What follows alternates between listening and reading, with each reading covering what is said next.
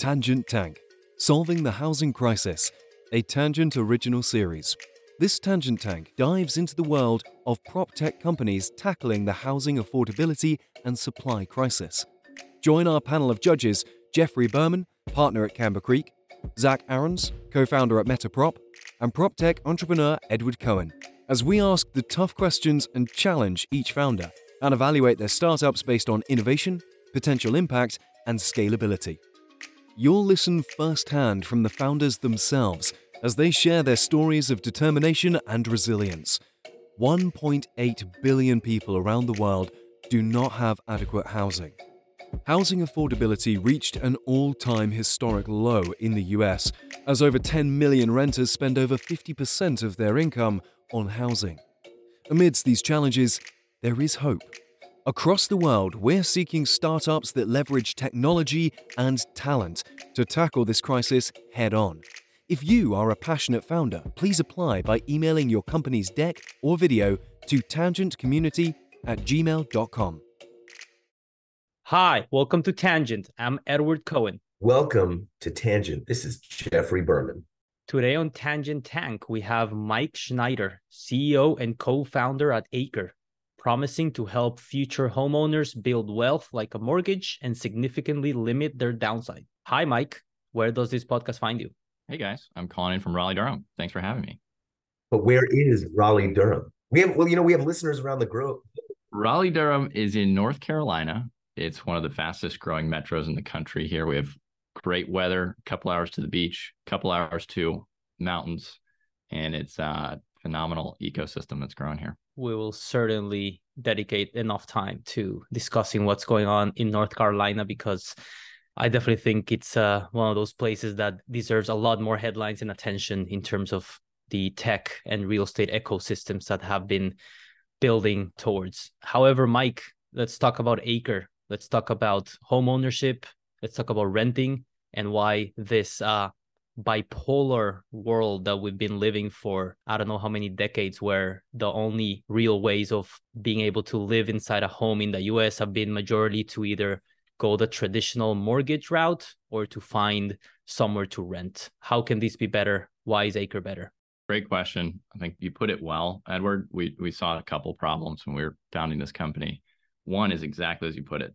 There's two options. Either I have zero control even over my lease being extended in a lot of America, right? Or my monthly payment increasing 28%, or I have to go and take out a loan for $700,000 and take on a mortgage and take on 100% of the maintenance and the responsibility. And here in this country, we also spend 6, 8, 10% to sell a house. So you take on all the friction and transaction costs. And so it's becoming increasingly more expensive as housing prices keep going up. And now with mortgage rates, there's a real challenge there for a lot of not just kind of in the affordability, kind of capital A affordability side of the market, but just everyday Americans looking to be in a great school district. It's becoming harder and harder to get a mortgage. So, the traditional rule of thumb used to be, let's get a home that's kind of 3 times your annual income. And in a lot of higher income places, it's now 8, 10 times, but that's spreading across the Southeast, et cetera.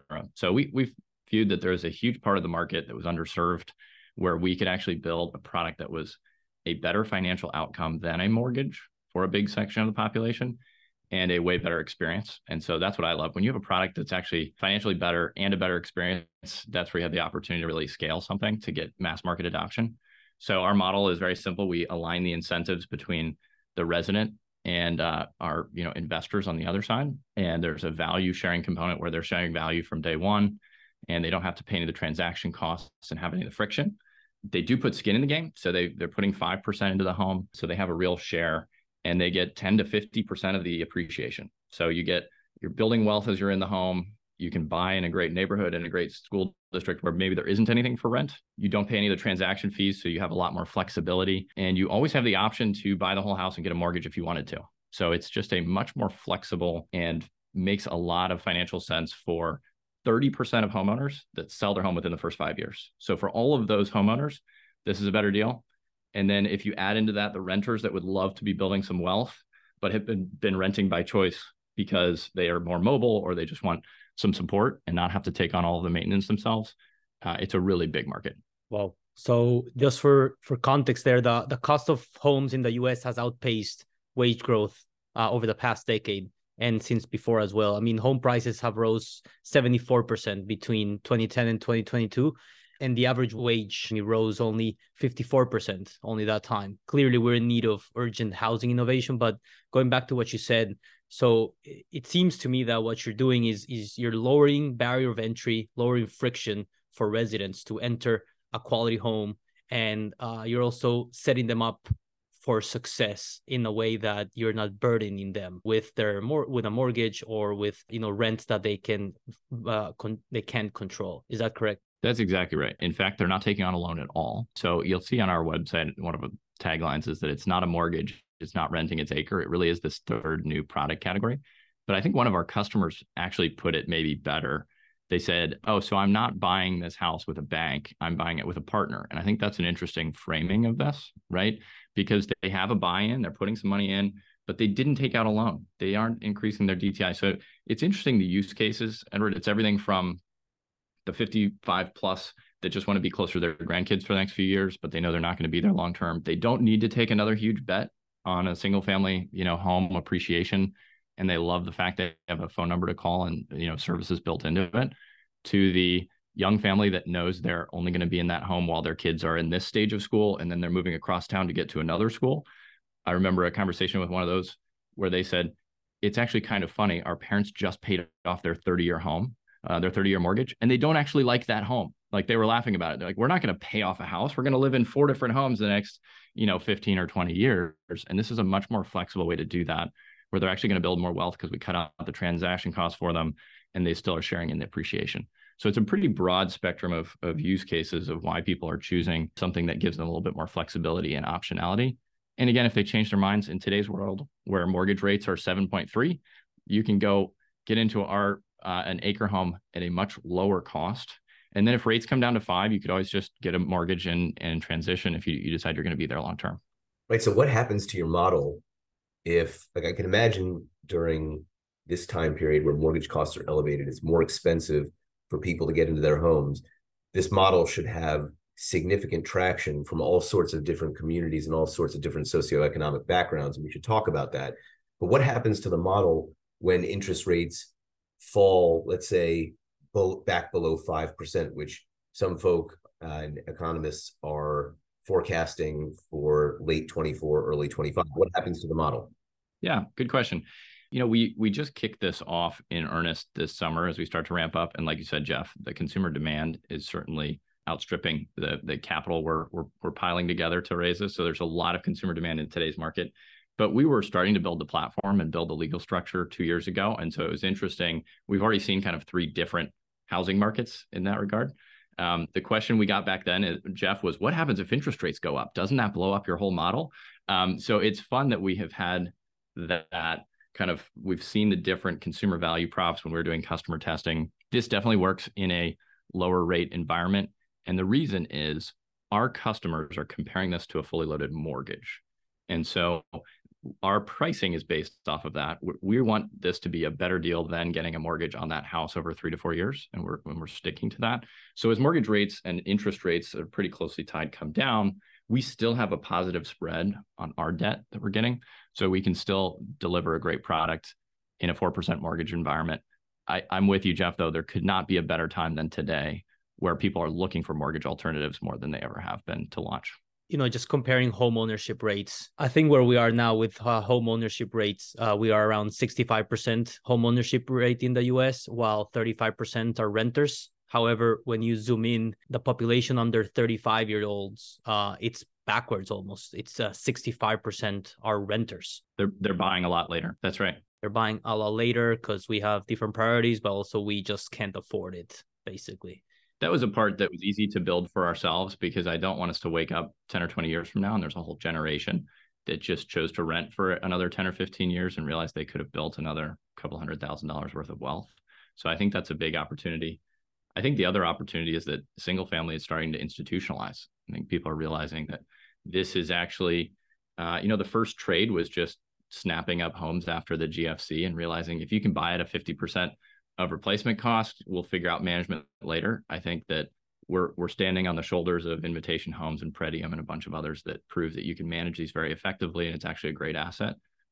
So we're coming in looking to build another, $6 to $10 billion single family operator, but in a way that is back getting people into homes and helping them build wealth. And it turns out by aligning the incentives and this mortgage comparison, we can actually deliver competitive and often better returns than a traditional single family. What kind of growth are you forecasting, in the next 12 to 18 months, if you can talk to it? Yeah, so we're just launching our first 3 markets. So like you mentioned, we started in Raleigh-Durham, which is one of the top growing markets in the country and still very relatively affordable vis-a-vis other metros. So it's a great place for, this first portfolio to really outperform. But we'll be launching Atlanta and Dallas here early next year. So just starting to ramp up. Dallas, I think, has been the market that has built the most housing and also commercial real estate for the past couple of years. Certainly lots of momentum in Texas. During our discovery call, you mentioned how Tesla finally made electric vehicles a reality. I've seen ads for electric vehicles from the early 20th century, 1908, 1909. You can Google this. They were promoting electric vehicles. I couldn't believe my eyes. It says a lot about execution, says a lot about timing. Tell us how Acre is doing a Tesla for housing. Well, I use that as inspiration. No, I think it's a good, Edward, I appreciate the question. I use that as inspiration because I think that one of the hardest things of what we're tackling is that we're creating a new category. And I think Tesla has done that very, very well. To your point, electric vehicles, from my view, were a joke before the Model S came out. It was some curiosity off on the side. I think that's where a lot of some of the housing fintech products are kind of in that outer rim, right? It's like, oh, that's kind of an interesting program. Maybe somebody might do that. I think if you're going to create something that really can scale, I like the Tesla approach. You have to prove that it's actually a better car that happens to be powered by electricity. And the Model S proved that and won all kinds of awards. And then over time, they worked to get to the Model 3 and go for broader adoption. We're taking a similar approach. So we want to show that this is actually a 10x better experience than getting a mortgage, which is not hard to do. Homeownership is one of the worst product experiences on the planet. When you add up all of the mortgage underwriting and the pain of that, and then the inspection and the closing process, and then your water heater breaks 2 weeks into owning the home. So we can deliver a way better experience, but we also wanted it to be a better financial deal. And so that was what we have worked really hard to create, something where this is actually just a better product for, again, 30% of homeowners that aren't going to be in that home for more than 5 years. And so, that's our inspiration. Is we want to start with kind of showing that this is a better product than that mortgage. And then I think we have the opportunity to scale in lots of different directions. I think going back to what you said, buying a home with a partner, I think that's, fundamentally what's different with when you buy it through a loan with a mortgage. I mean, I remember that day I discovered the concept of prepayment risk from the bank's perspective, I'm like, wait, why is that a risk? They're getting their money before, right? Shouldn't that be good for the lender? But actually it's a risk. It's not something they want. Well, it turns out if you take that approach of creating a partner, like you said, there's all kinds of experience benefits we can add in there, where you have a phone number to call, and that changes the experience so much. We had a customer call in on Thanksgiving, 2 customers actually on Thanksgiving, both with plumbing issues. One of them loved that we sent them here's how you can resolve it on your own. Our private team sent that over and they did it on their own. We sent the other one the same. Both of them, we said, or we can dispatch a plumber right now and add $200 to your bill.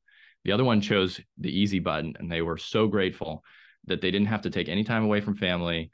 Qualified plumber shows up, takes care of the issue, and it only cost them $200. It was the same cost as if they had wasted all their time on Thumbtack trying to figure it out and have some random person walk through the door. Was that over the phone, or was that done through an app? It was mostly done through text and app. Yeah, we most people aren't actually calling, they're texting these days. But think about the experience there versus you on your own home have to figure it all out on Thanksgiving. When I think about the value prop, in full disclosure, I angel invested in this company. Camber Creek is not an investor, but I angel invested for a variety of reasons, and I'm happy to go into that. But what I thought was interesting is that we have a portfolio company called HappyCo, which has something called Happy Force, and they are rolling out features where residents can get help through their phone, i.e. meeting the customer where they are, and actually like plumbing, electrical, things that they might be able to do themselves, but actually having a person, and they're delivering that through technology. And something that I liked about the Acre proposition, one, getting people into homes where they're building wealth, taking less risk, but 2, this idea that there's a layer of services around it. And I think, as you said, single family is tacking in that direction. You have large institutions that are building these portfolios where they know they're going to have to deliver a multifamily like experience. And so family's definitely been at the vanguard over the past number of years. I believe single family is headed that direction as well. And what I liked about Acre was creating this new affordability layer. And I want to talk about that for a moment. And as well as that technology layer. But regarding the affordability, what's the price range of the home that we're talking about? Because when we talk about the affordability crisis, and Edward, I think you and I have touched on this in the past, what does that actually mean? Who are we talking about? Are we talking about the working class blue collar worker that might be earning anywhere between $50,000 and $100,000 a year? Are we talking about blue collar to white collar where it's 100 to almost 300, but the neighborhoods are insanely priced? Where do you find your sweet spot? Where's Acre's sweet spot? I think it'll change over time, Jeff, but we're launching with a product that's kind of the middle of the bell curve in the Southeast. So we can go a little bit higher than a lot of single family, again, because of our model. It generates higher returns on a $500,000, $600,000 home than you'd traditionally get in just a rental. So we're going down from $300,000 up to $750,000 homes in the Southeast that are highly typical. We're not buying the outlier homes in any neighborhood. We're buying homes that are going to be low maintenance, newer inventory, great homes for our residents that we can price effectively. And so, yeah, we cover that. It's about 82% of the real estate market that fits within that middle of the bell curve. The future of real estate is here. And by here, I mean at Blueprint in Las Vegas, Nevada this upcoming September. Join Jeff, Zach, and I in the largest, most global gathering of industry innovators leading the charge in changing the built world, from construction to transaction. Blueprint is the premier event for industry executives, real estate and construction tech startups, and VCs. Over 2,000 attendees, more than 750 startups and investors, 250 plus speakers from more than 50 countries will be represented in this year's conference. Join the Tangent team this September 11th to the 13th at the Venetian Hotel for 3 days of networking, learning, and ecosystem advancement. Tangent listeners get a $200 discount by going to blueprintvegas.com/tangent. That's blueprintvegas.com/tangent to get a $200 discount for this year's event. Hope to see y'all there. New ownership models or new structures to help residents get into homes are not new, right? For the past few years, we've seen a new wave of startups trying to reinvent rent to own model, where people have lease to purchase agreement where they supposedly build towards that down payment. A portion of their rent goes to building the equity as a company buys the home for cash on their behalf or puts the down payment on their behalf. We've also had home equity sharing products. We've also had buy your next home before you sell one, right? So what's wrong, or why are some of these models fundamentally not aligned with the incentives of the residents and the company and the investor, and how are they different than Acre? Well, first off, I celebrate the fact that we have all those things cropping up, Edward. I think if we rewind 10 or 15 years, and Jeff would know this better than anyone, there was very little consumer innovation on that front. And I think it is in this overlap of finance and housing that you see a lot of the most interesting consumer opportunities. We're taking a very different approach than a lot of them. And maybe I'll cover a few that you talked about, because I think so many people have focused in on the kind of rent to own. How do we get people into housing? But the subtext of that is, how do we get people who don't qualify for a mortgage into a mortgage? And nobody's been asking the question, is a mortgage the best thing for everyone, right? And it turns out for 30% of people who did get a mortgage, we could offer them a better product. And for a lot of people that, are struggling to get a mortgage, I was just sitting down with head of Ginnie Mae and a bunch of groups that are, advising the president of housing and others, that were talking about the fact that oftentimes once you do get someone to a mortgage, right, they don't have any reserve and something goes bad at the home. And like, there's this, there's a lot of learning that's happened in COVID around forbearance and other support we need around that particular problem. How do we get people into mortgages? I just don't know that taking on, whether it's $175,000 or $750,000 of debt, is always the best solution, particularly when we live in a world where we're only in our jobs 2 or 3 years and we're moving a lot more frequently. I think as we lower the transaction costs, we're actually going to facilitate more of that where people can be more mobile, but still build wealth in their homes. So we took a categorically different approach. We said, why don't we align the incentives and share value from day one? So you're putting money in, you have real skin in the game, you're caring for that home as if it's your own, and you are benefiting in that. You're getting a big chunk of the upside. You're actually protected on the downside since you didn't take out a loan. You don't get wiped out. If the market's down 10%, you only put 5% into the home. You just lost 10% of your initial investment. So it's a much more stable product. You're not going, and also we cover all the major maintenance. So there's not a huge expense that's just going to blow someone out of the water that wasn't planning for their HVAC to go out. So I think we've created, by aligning the incentives, actually a better product for consumers.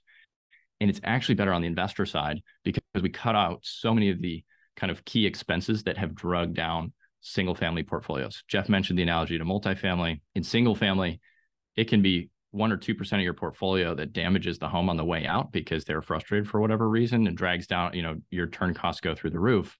We have 5% of the home's value as recourse. We have a lot of structural things and that are actually having our tenants and residents improving the homes, not just taking good care of them, but actually making them better. So we think there's something really unique here. We're starting with people who, again, can get a mortgage. This is just a better product for them.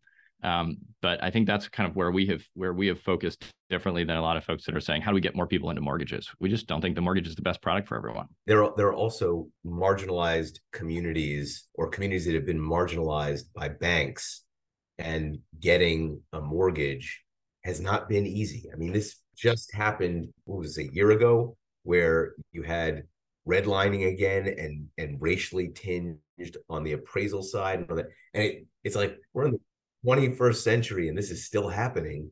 And this kind of bias is still happening. Something like this, to me, seems to solve for that, because you just don't have to deal with these legacy prejudices that major financial institutions might have. I'm not saying they do have, I'm saying they might have. Those types of things make me mad. And then there's everything from the makes me mad to the just nonsensical, Jeff, of you have a 1099 contractor who's making $160,000 a year and can't get a loan, right? Or we have founders coming to us all the time saying, I founded this company, here's my balance sheet and the bank won't give me a loan. There's also this just doesn't make sense why it doesn't check all the boxes on the mortgage side. So I think you're right. There's definitely a lot of it.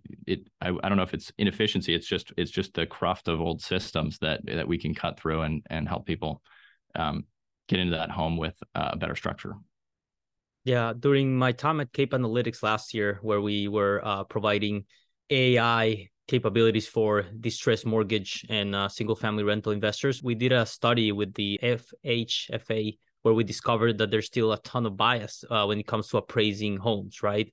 And till this day, most of our appraisers are over 60, male and white, which nothing inherently wrong with that. But if you look at homes within the same neighborhood or homes that are in very similar condition, built in the same time, being appraised, drastically different or even slightly different, it impacts wealth creation. And as expected, the usual groups within our society have been the ones that have been impacted the most when their homes have been undervalued. So this is why, more technology, better ways of appraising is always important. And I think what Acre is doing there, is really addressing a big problem. And if 30% of existing homeowners are potentially good candidates for it, that sounds like a solution that is really thinking big, right?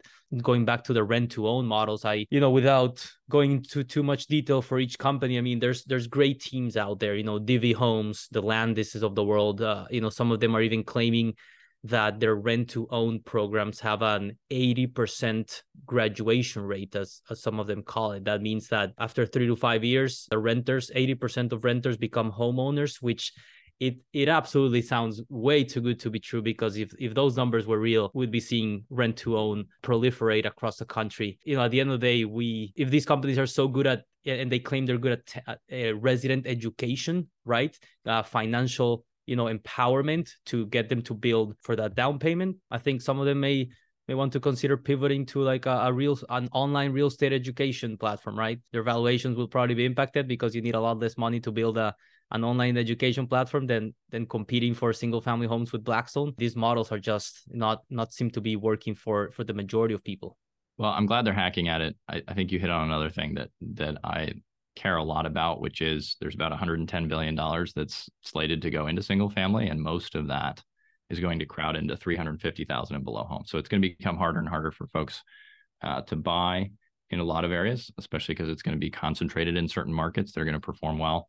So we think, again, it's a great investment class. We just want to be a part of enabling that capital to invest behind people that are building wealth. And again, we can deliver competitive returns on that. So I think it's an exciting time now that we're seeing single family start to institutionalize. I think you're going to see more unique products coming to market. Absolutely.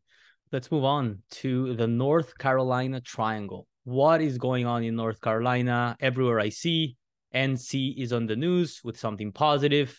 I mean, there's even claims that it's among the 2 best Carolinas in the country. So, Mike, please tell us, why did you choose? That was very Zach Aaron's, by the way. I love it. Listen, it's rubbing on me. It's rubbing on me. I love that. I give Zach Aaron's the inspiration. Why North Carolina? Why are you headquartered there? Why are you, you're staking personally and professionally, present and future in North Carolina? What's going on there? It is amazing to watch.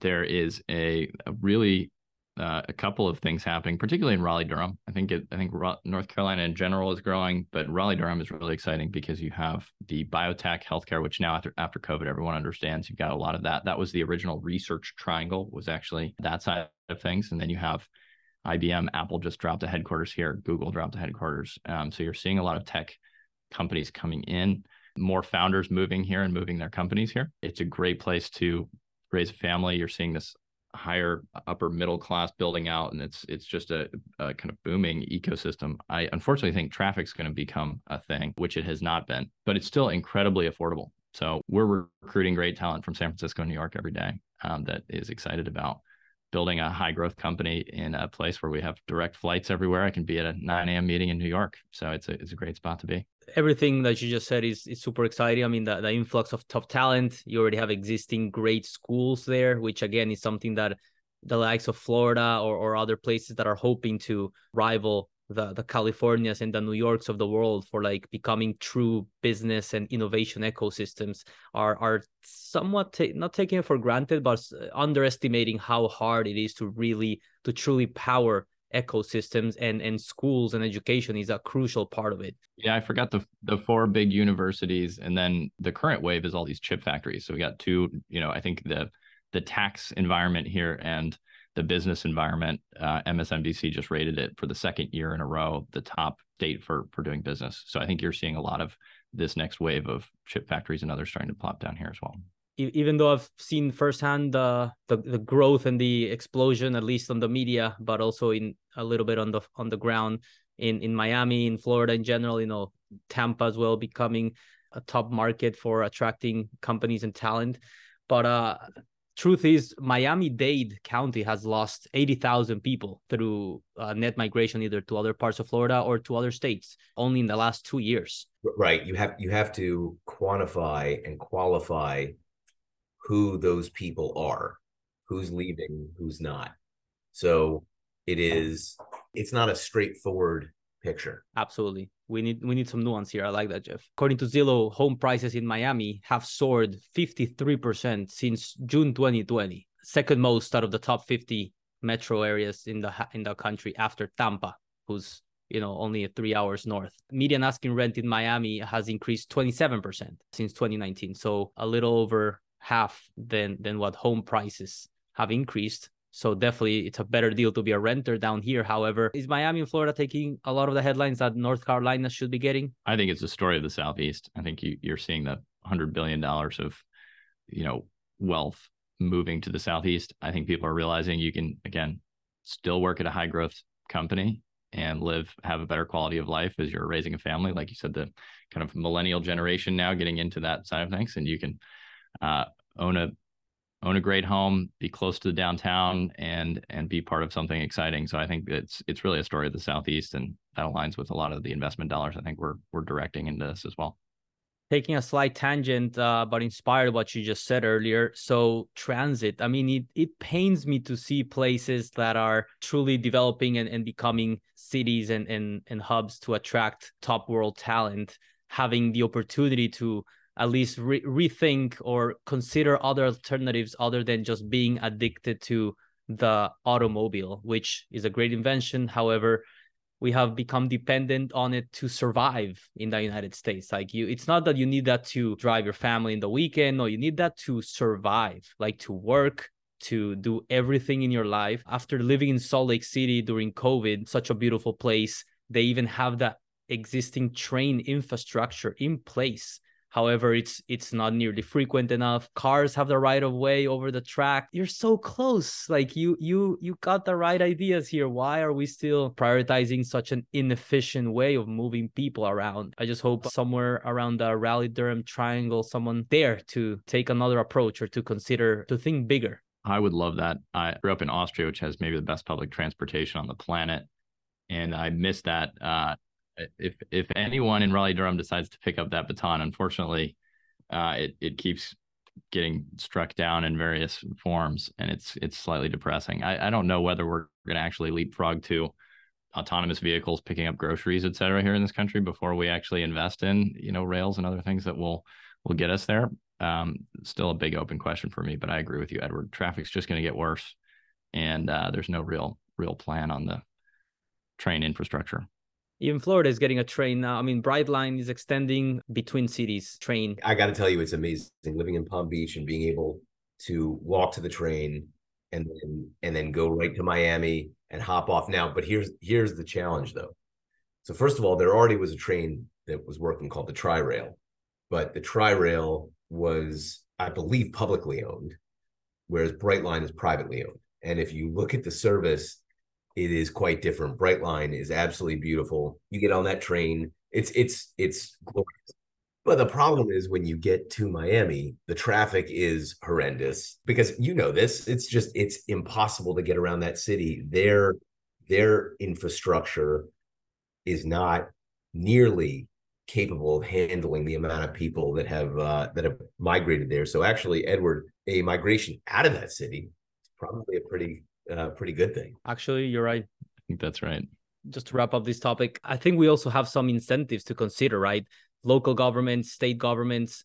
Isn't it something like $9 for every dollar invested in highway expansion or anything dedicated to auto infrastructure? We have $9 extra for every dollar invested. Whereas if you consider growing train tracks or any other method of transportation, you would almost look like you're doing financial malpractice from a government perspective. So I do think there's a lot to learn from Brightline and the private side execution. I think it's brilliant.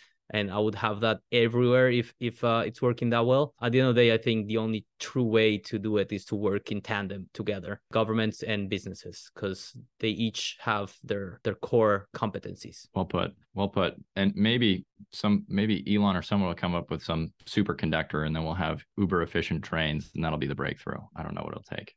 Mike, now collaboration superpower. Who would be your dream person, dead or alive, that you'd like to do a partnership with, that you want to collaborate with?